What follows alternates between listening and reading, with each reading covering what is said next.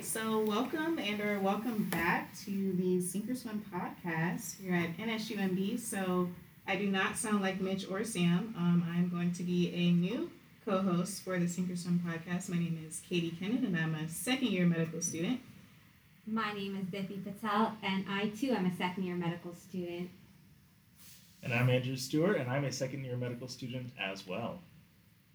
All right, so those are our quick little introductions. So today's episode, we are going to be discussing the admissions and interview process with our very own Dr. Bachman. Hi. I'm relieved to not be hosting this. We loved when you hosted it, though. It was great. It was amazing. I'm sure, yeah. So basically what we want to do first, Dr. Bachman, if you could just give us like a quick introduction and a little bit more about your background and what led you to come to NSUMD. Okay. Let's see. I was not prepared for this. My background, I have a PhD in oncology. I got that at Moffitt Cancer Center a little while back. I did my postdoc at Washington University in St. Louis. My focus at that point was with women's health, particularly in infectious diseases. And then after that, I moved here. I'm from Orlando. My wife is from Fort Lauderdale, and she wanted to move closer to home, so that's what we did. And it was serendipitous that the medical school was starting when we were moving down here. So I was fortunate enough to be actually the first faculty hire. I say that a lot, so it's probably not surprising anymore. But yes, so that's how I ended up here. I started off being a faculty. I'm still a faculty, but teaching and focusing on creation of the fundamentals course. So I did that for almost a year before we had any students. And then we had students, and then I did that for 4 more years. And as all of you know, and maybe anyone listening, I'm no longer the course director for fundamentals. I took over an admin role for curricular affairs, and now I'm seeing the bigger data part of that. So it's super fun and exhausting, but also fun. Yeah. We love that. We love that. So we're basically sitting with the legends, and you were the first hire at NSUMD. It's basically what you're telling us. Yeah. Legend. What's another word for that? Goats. Go. Yeah. Right. Yeah. The goat of NSUMD. I was gonna say like cautionary tale, but sure. Yeah. Legend. That's it. I like legend. Legend. Let's go legend. All right. All right, so I believe if you're listening, you're probably interested in applying to medical school, and you probably know the admissions process and in terms of like prereqs, MCAT, and some of the things that you specifically need to do to better your application. But we wanted to ask you some questions, Dr. Bachman, specifically about NSUMD and any advice that you can give to any pre-meds that are applying to medical school. So our first question is, what classes would you recommend that pre-meds take for admissions? Every class. I don't know.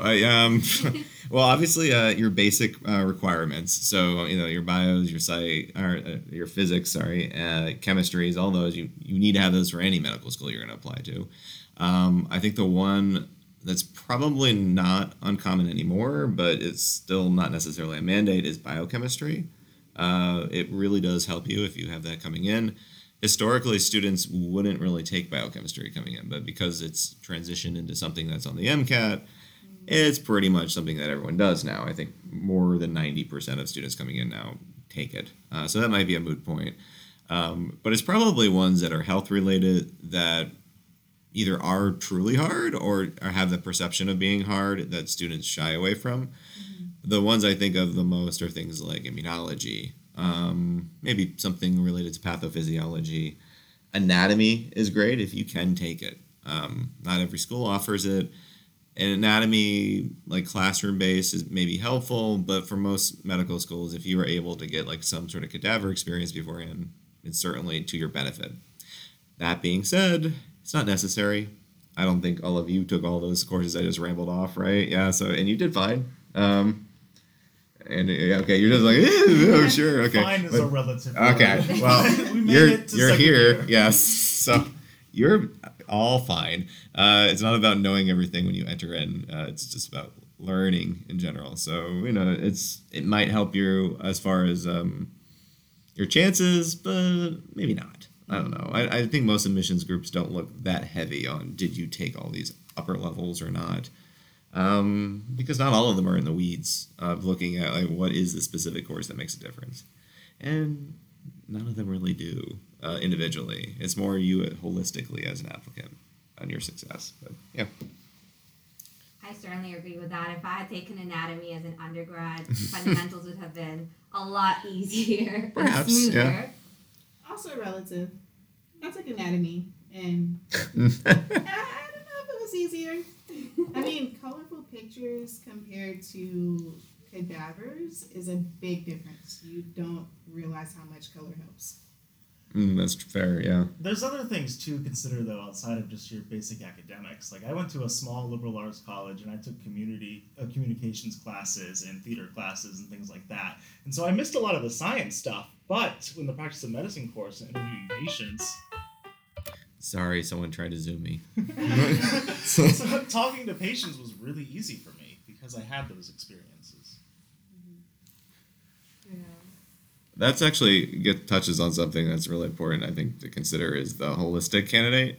Because it's not just about your academics when you get into medical school. It's everything else with that.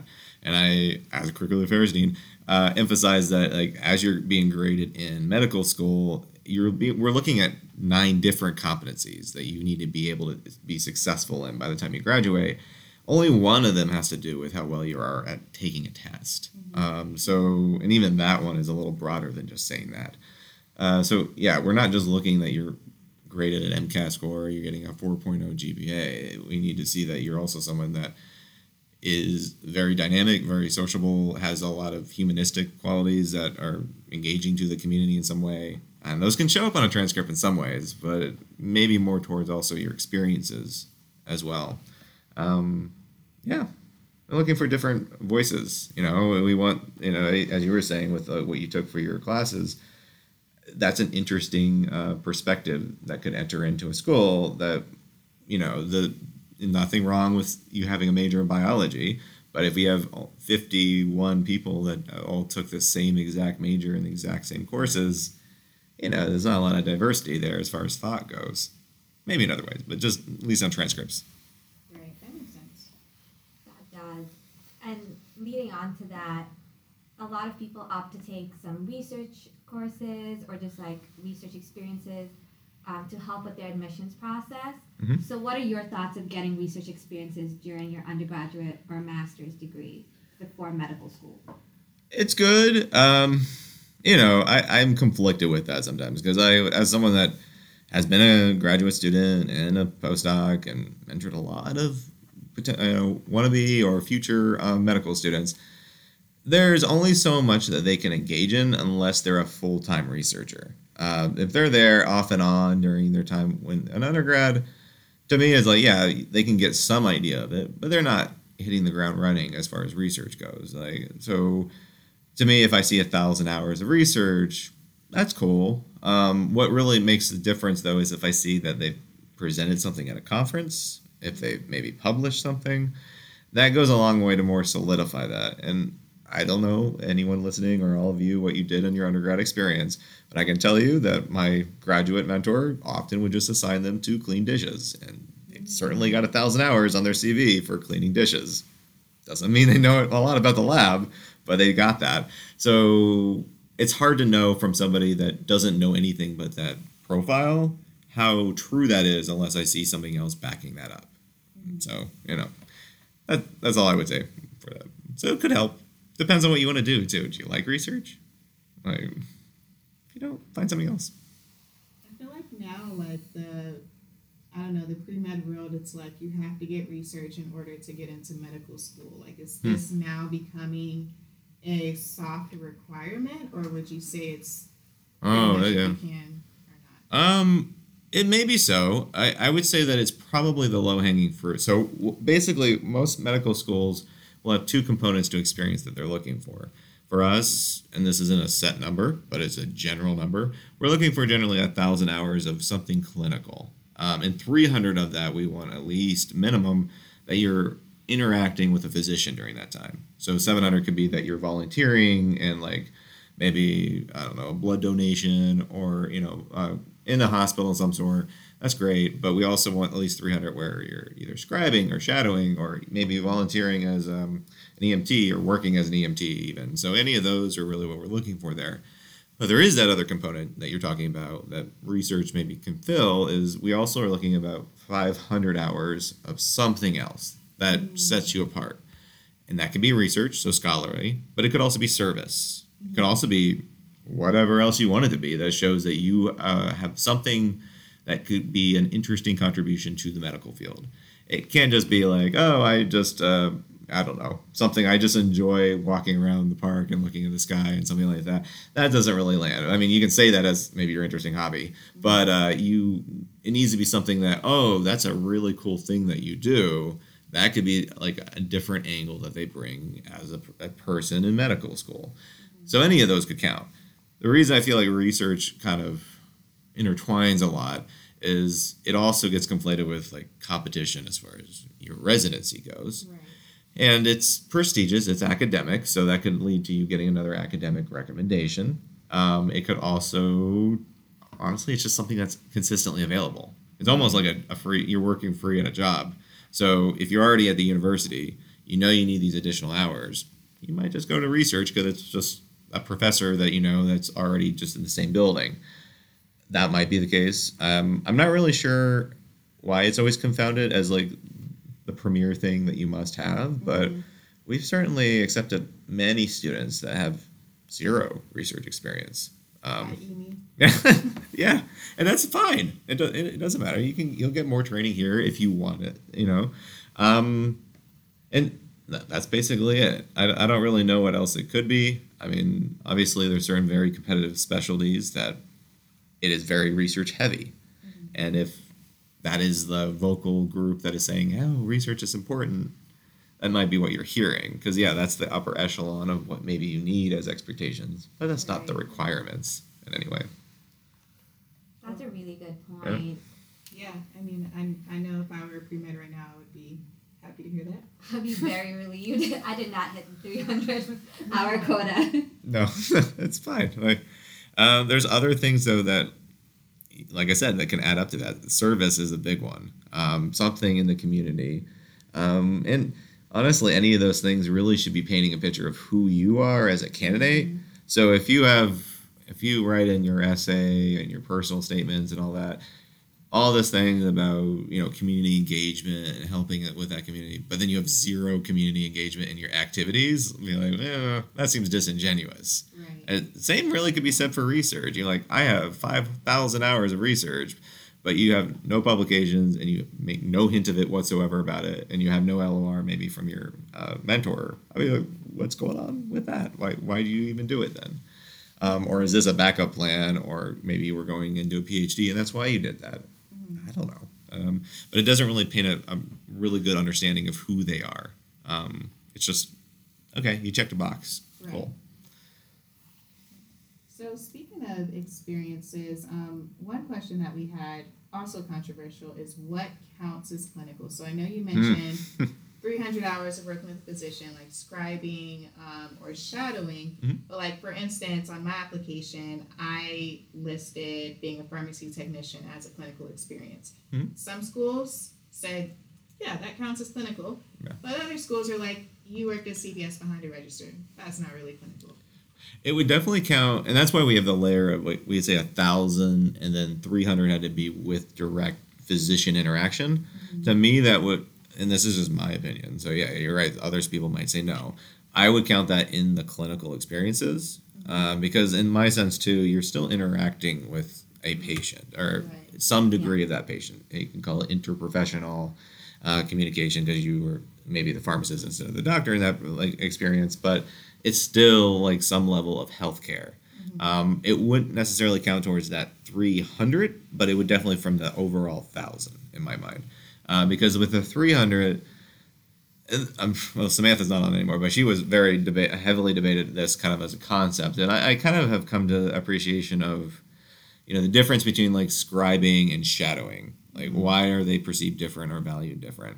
And to me, the scribing is really good experience for you as a student. You get like hands-on, you really get to help with writing those notes, And you'll probably get some interactions with a physician if you're in like a small practice or something. If ER, maybe not, you'll get a lot of different interactions. So that's great for you.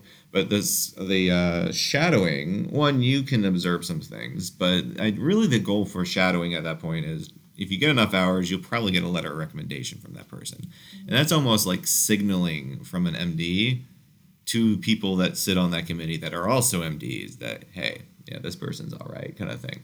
And that's kind of where I think a lot of MDs that are on committees really value something like a shadowing experience, where you, somebody that actually experienced that, would be like, well, I got so much more out of that scribing than I got the shadowing. So I don't really understand why this is so important. That's really where I see it as, is that it is really much just a kind of an inside, yes, I approve this person kind of thing. Mm-hmm. Rather than anything else. So it's almost like auditioning for an LOR. So maybe as a pro tip to anyone listening, if you're doing scribing, don't just do like 2 hours. Do a little more, enough that you have a relationship with this person that you can get an LOR out of it. Otherwise, I would recommend just doing something else. Because, 2 hours here and there doesn't really make a lot of difference. And that's a really good transition to our next question. Does NSU MD require a letter from a MD or a DO physician? So I don't believe they require it, but it certainly works in your favor. It depends on who sits on the committee at any given year, but I've certainly heard that on committees before, and saying, I don't see a physician letter. I don't get a sense of like why they want to be a physician in these letters. Because you can always get a nice letter from a professor that says they were a great student, they showed up. You can be a great student in any program. Mm-hmm. Yeah. Why, and that kind of comes down to the main point. Anybody that's looking at your information in your packet, we need to get a sense of, why do you want to be an MD physician? Why this program? Why not a PA? Why not a DO program? Why not a nurse? Like, any of those can help society, and they're all valuable. Why this? And hopefully not because of money, because when it's not as great as it used to be, but it's still good. It's still good pay. But it's all right. But also, if that's the answer, that's not a good answer. Definitely don't say that. But pro tip, hopefully you don't need that pro tip. There needs to be a reason why you want to go into this. And not everyone will have a perfect crystallizing answer themselves, because maybe maybe they're the first in their family to be a physician or want to be a physician, and they don't necessarily have that kind of information. But if they have a letter from an MD that they've worked with, they might be able to articulate that in a way that they never maybe had the opportunity to think about, because they didn't get that kind of luxury. They didn't have someone in their family. They didn't have someone whatever that can say, hey, this is what you need to say, kind of thing. And maybe it just comes out perfectly anyway, but it just doubles down. So if you have a perfect answer in your essay why you want to be a physician, and it's reinforced with how that MD saw you in clinical care, that's gold. Like, that is a perfect kind of packet. And of course there's the layer of the actual interview, but right. Yeah, that makes sense. I've never heard it described that way. Essay, the reason behind why you want a physician letter is to basically confirm that this is what your reason why, or this is what you want to do. I do like that, yeah. Let's see. Actually, we had a question about interviews. So, sure, yeah. Oh no. At least in our cycle, that was COVID. So our interviews were virtual. How has the interview process changed for this upcoming cycle and potentially future cycles for students at our school? So at our school, I'm actually not in the know anymore, because I'm out. I had to tap out because I had too much going on. So I was, for anyone knowing, I was chair last year, but I had to step aside. One, admins are not usually supposed to be chair roles in anyway. But it's a lot of work, honestly. It does take a lot of time to go through everything. You want to give everyone a very thorough, fair chance. They are applying to your school, and not everyone that applies, that even ones that are qualified, will get an interview. Mm-hmm. I maybe said this in a previous podcast too, but I think we had 700 that were greenlit to interview that we didn't have enough space to interview for. Oh, wow. We simply didn't have enough days, and we go really long in the cycle compared to other schools. What I can say for this upcoming year is it will probably be mostly the same. We're, MMI kind of style. We'll have like a little group PBL activity, but most of it's the same any given year. Don't try to game it. Like the ones, it's very apparent when someone comes in with a very prepped, rehearsed kind of thing, and it doesn't necessarily tank you, but it doesn't also help you at all either. Right. It kind of leaves you at like a neutral stance, unless like what you came prepared for is absolutely horrible, and then you're good luck. But that's just something to consider with interview day, and for that, interviews are probably 30 to even 50% of someone's decision making. It's not like that set in stone, but at least in my perspective, it can really make or break somebody, especially if they come off rude, disrespectful, and I'm going all over the place with this interview, but let's see. The biggest thing I've noticed too is when you are interviewing, whether it's virtual or not, you are always being interviewed at an interview. Whether you're in the waiting room or wherever, you're always on until that day, until you sign off, until you leave. You're being watched. Admins are watching, students are watching, and we as a school don't necessarily solicit feedback from the students that had the lunch thing because we want it to be like a little safe environment. I know schools that do that. We certainly ask the admissions admin, like, hey, was there any red flags? Because we don't want someone to come here and be disrespectful to our staff, Right. So all of those things we do take into consideration, and some of them are instant just no's. Like if they are being really rude and we hear it from a couple people, why would we take the chance on that person? Right. Like it's only 50 spots. But as far as interviews go, this probably be part of the conversation as controversy. It's probably going to stay virtual, and I think most schools are going to stay virtual. The pros to that are it's cheaper for students. We get a lot more West Coast than we ever would have before. And it allows students to actually try different options. There might be more limitations to how many schools you can visit. And you never want anybody to go to a school because they had a really narrow pool that they interviewed in, and because of that they only got one offer. So it's like I'm gonna go to medical school, so I'll just pick it. Right. You'd rather them pick it based on the style that they would prefer. In an ideal world, but so that's nice. What's downside of that, of course, is that there's not that opportunity to recruit, I think, as effectively. I don't know how you all felt about in a virtual interview, but I did feel I couldn't remember any of you from the interview day because it's just a Zoom screen. I don't know. When you're like, oh hey, I remember you for interview, I'm like, I'm sure you were there. Yeah, that's great. But the first two cycles, I did remember, not all of them, but I did remember quite a few of them because I was like, oh yeah, I didn't say that to them. I'm like, you're the one that did that thing. Yeah, I remember that. Or Samantha, shout out Samantha, was the one that got left behind on the bus tour. So Oh no. she put it on the podcast already, but Okay, it's so not like a it's shock. But yeah, hi Samantha. I hope they're listening. That would be nice. That would be lovely. So you guys are literally always watching any small move. I mean, not really, but it's just, if you do something that's really problematic, it's gonna get noticed, because you want to give a good tour to everybody, and at least for the people that are admins here too, this is their job, is to make sure that everything's going right, or looking for any problems, not necessarily you causing problems, but it gets noticed in the process. Right. So yeah. I personally like the virtual interviews. I get the argument of doing it in person, just like you were saying, it's more personable, but definitely the amount of money that we saved, Oh yeah. especially with how expensive it is just to apply to medical school and do secondaries, I thought it was great. Yeah, and then NSU also offers this second look day where you can come and get a feel of campus in person and see if this is where you want to go after the interview process. Yeah, that's true. I actually curious from all of your perspectives on second look or anything like that, where this is just purely me hypothesizing, but I would almost wonder if maybe there will be two options. We even considered doing two options for in-person and virtual interviews. the reason I say those is because, like, with the second look, pretty much just locals came to the second look.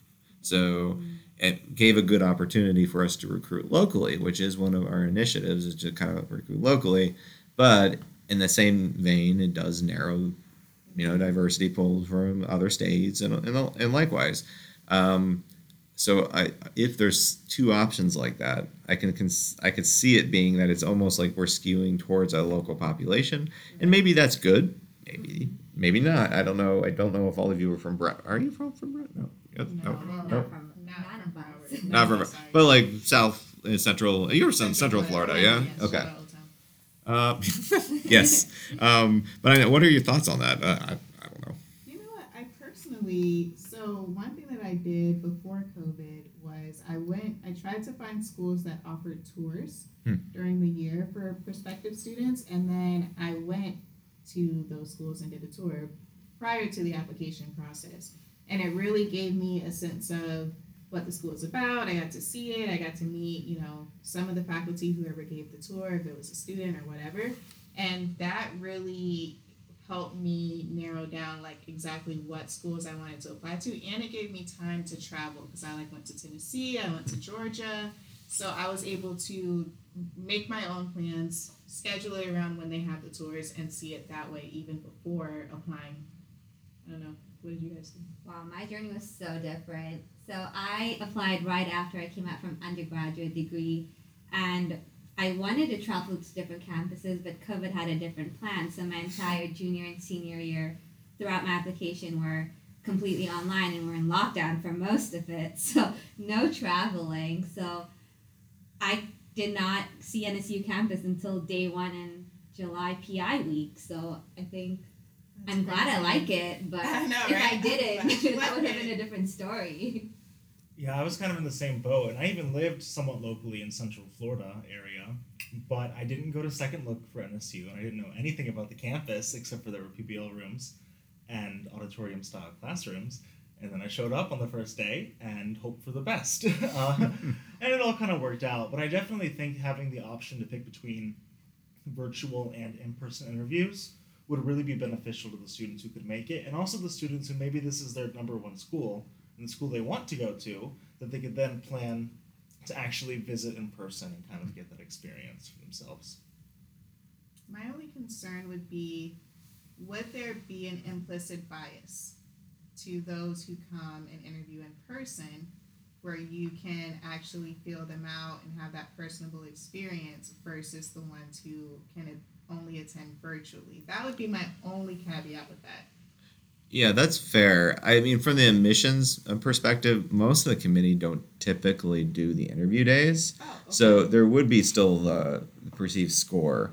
But what we try to do, because even with things like PBL, when you have a group, if you have just a couple of people that are not that good at it, it can completely kind of railroad the thing. And Right, yeah. so we normalize scores a lot too, to say this is the day of score. So you get an idea of like, this is the average for this day. So what would be curious to see, and when we were tentatively going to do an in-person thing and a virtual, I was all for like looking to see if there's going to be a difference, is look at those two normalizations and say, is there a difference between how we score? Because I could see how an interviewer might, there's a lot more body language you can get in person than you can in online. You're just getting ahead, and sometimes not even a good resolution of a head. So I think even just that alone was probably going to affect it. I actually thought it the opposite, where the students going in person would have maybe, hopefully, more positive bias towards wanting to come because they were at the campus.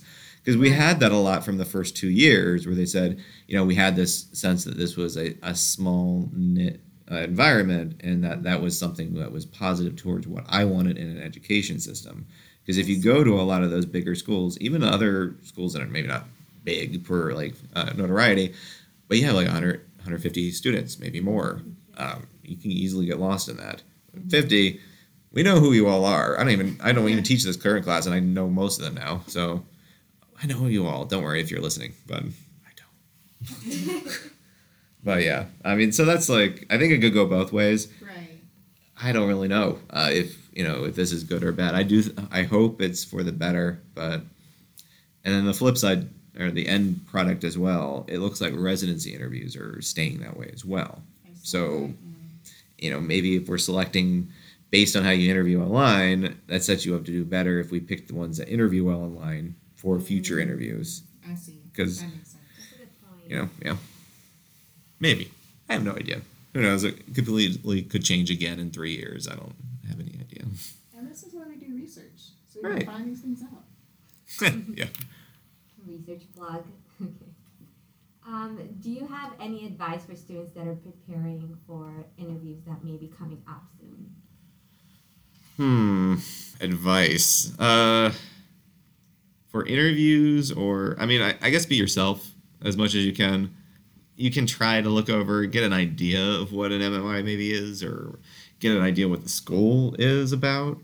I could say certainly it was a nice plug if the students that did the PBL, when the students are the ones leading the session, be like, "What's a PBL?" And they're like, "Oh, it's problem-based learning." Like, oh, okay, so you paid attention to like the multiple presentations that came before it. That's cool. But something like that, trying some way to show that you are interested, and also that, I don't know, something about your personality. We always have like certain questions that kind of touch on things that could come up in your personal statement and the like. It's always, sometimes it's a little funny to see how much it was like 1-to-1 the same kind of thing, or whatever it might be. Like, I think there's like one about, we don't use it anymore, but about like hobbies and stuff. And some are like way into their hobby. So it came out there, and it's like this repeating trend of a certain hobby. So those are like fun to like look at. But you just want to make it something where what you see in person looks similar to who you are on paper. If it seems disingenuous on paper because like I don't know, it seems like you're really animated and you do a lot of outgoing things and you're just kind of stone, doesn't really work in your favor. I'm trying to think of anything else that would particular matter here. The numbers always matter to a certain degree, like GPA and MCAT. GPA, if you don't think it's good enough, maybe a master's, maybe post-bac are right for you. It really is important that they have some confidence that you will succeed. There is some correlations between that and at least your initial run when you get here. And it's not like this, we need to see 100 percentile MCAT. It's not even close to that. And Samantha's ranted about this on this podcast before, but like technically the MCAT is theoretically designed where a 500 and up should make you successful in medical school. In my perspective, it's more like a 503, 504. And because I think, MCAT's not evolving as quickly as maybe the curriculum is, and maybe that's where the subtle changes. I don't know. But somewhere around that, you probably will academically be okay. And then if you really want to make sure you have a lot of options, you probably need to think about like a 512 or so to have options for yourself. I don't know. Do you have any advice? You went through it. Yeah, we definitely did, and we are going to do like an episode, I believe, kind of talking about our experiences. But yeah, I think the biggest thing, like you said, is just be yourself. I think that kind of gets lost in trying to portray yourself as, I'm going to be the best doctor, I'm going to be the best medical student, accept me, when it's really more so, they just really want to know who you are.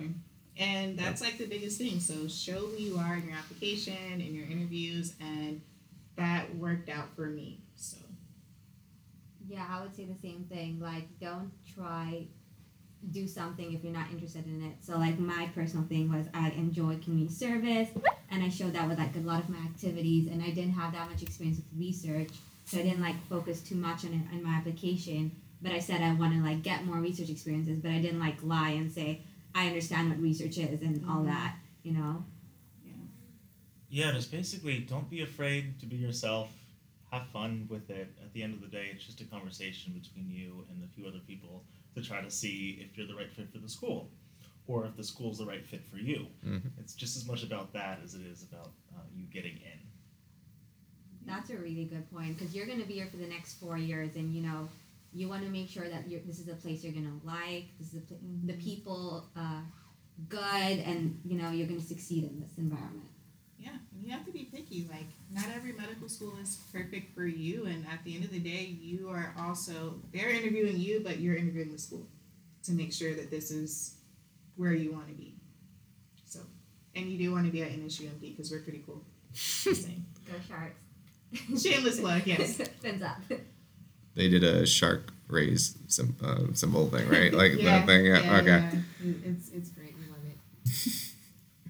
All right. Well, I think that's it for questions, and I'm gonna go ahead and close out this episode. So I know, Dr. Bachman, there's like a closeout thing that we don't know yet, but Oh, usually Samantha just saying you're gonna sink or swim kind of thing. I'm not doing it. You can make your own closeout though. by episode 2 we'll have a closeout. But yeah, Excellent. Stay yeah, tuned. stay tuned. We could just get auto tune of Samantha from previous episodes as a background You thing. know what? We could do that. I think Andrew can make some magic happen. Yeah, 1000%. We can also make a fun introduction Like a theme and song. exit. Yeah, we have. I got a garage band somewhere. We're running out of time. We need to end this episode.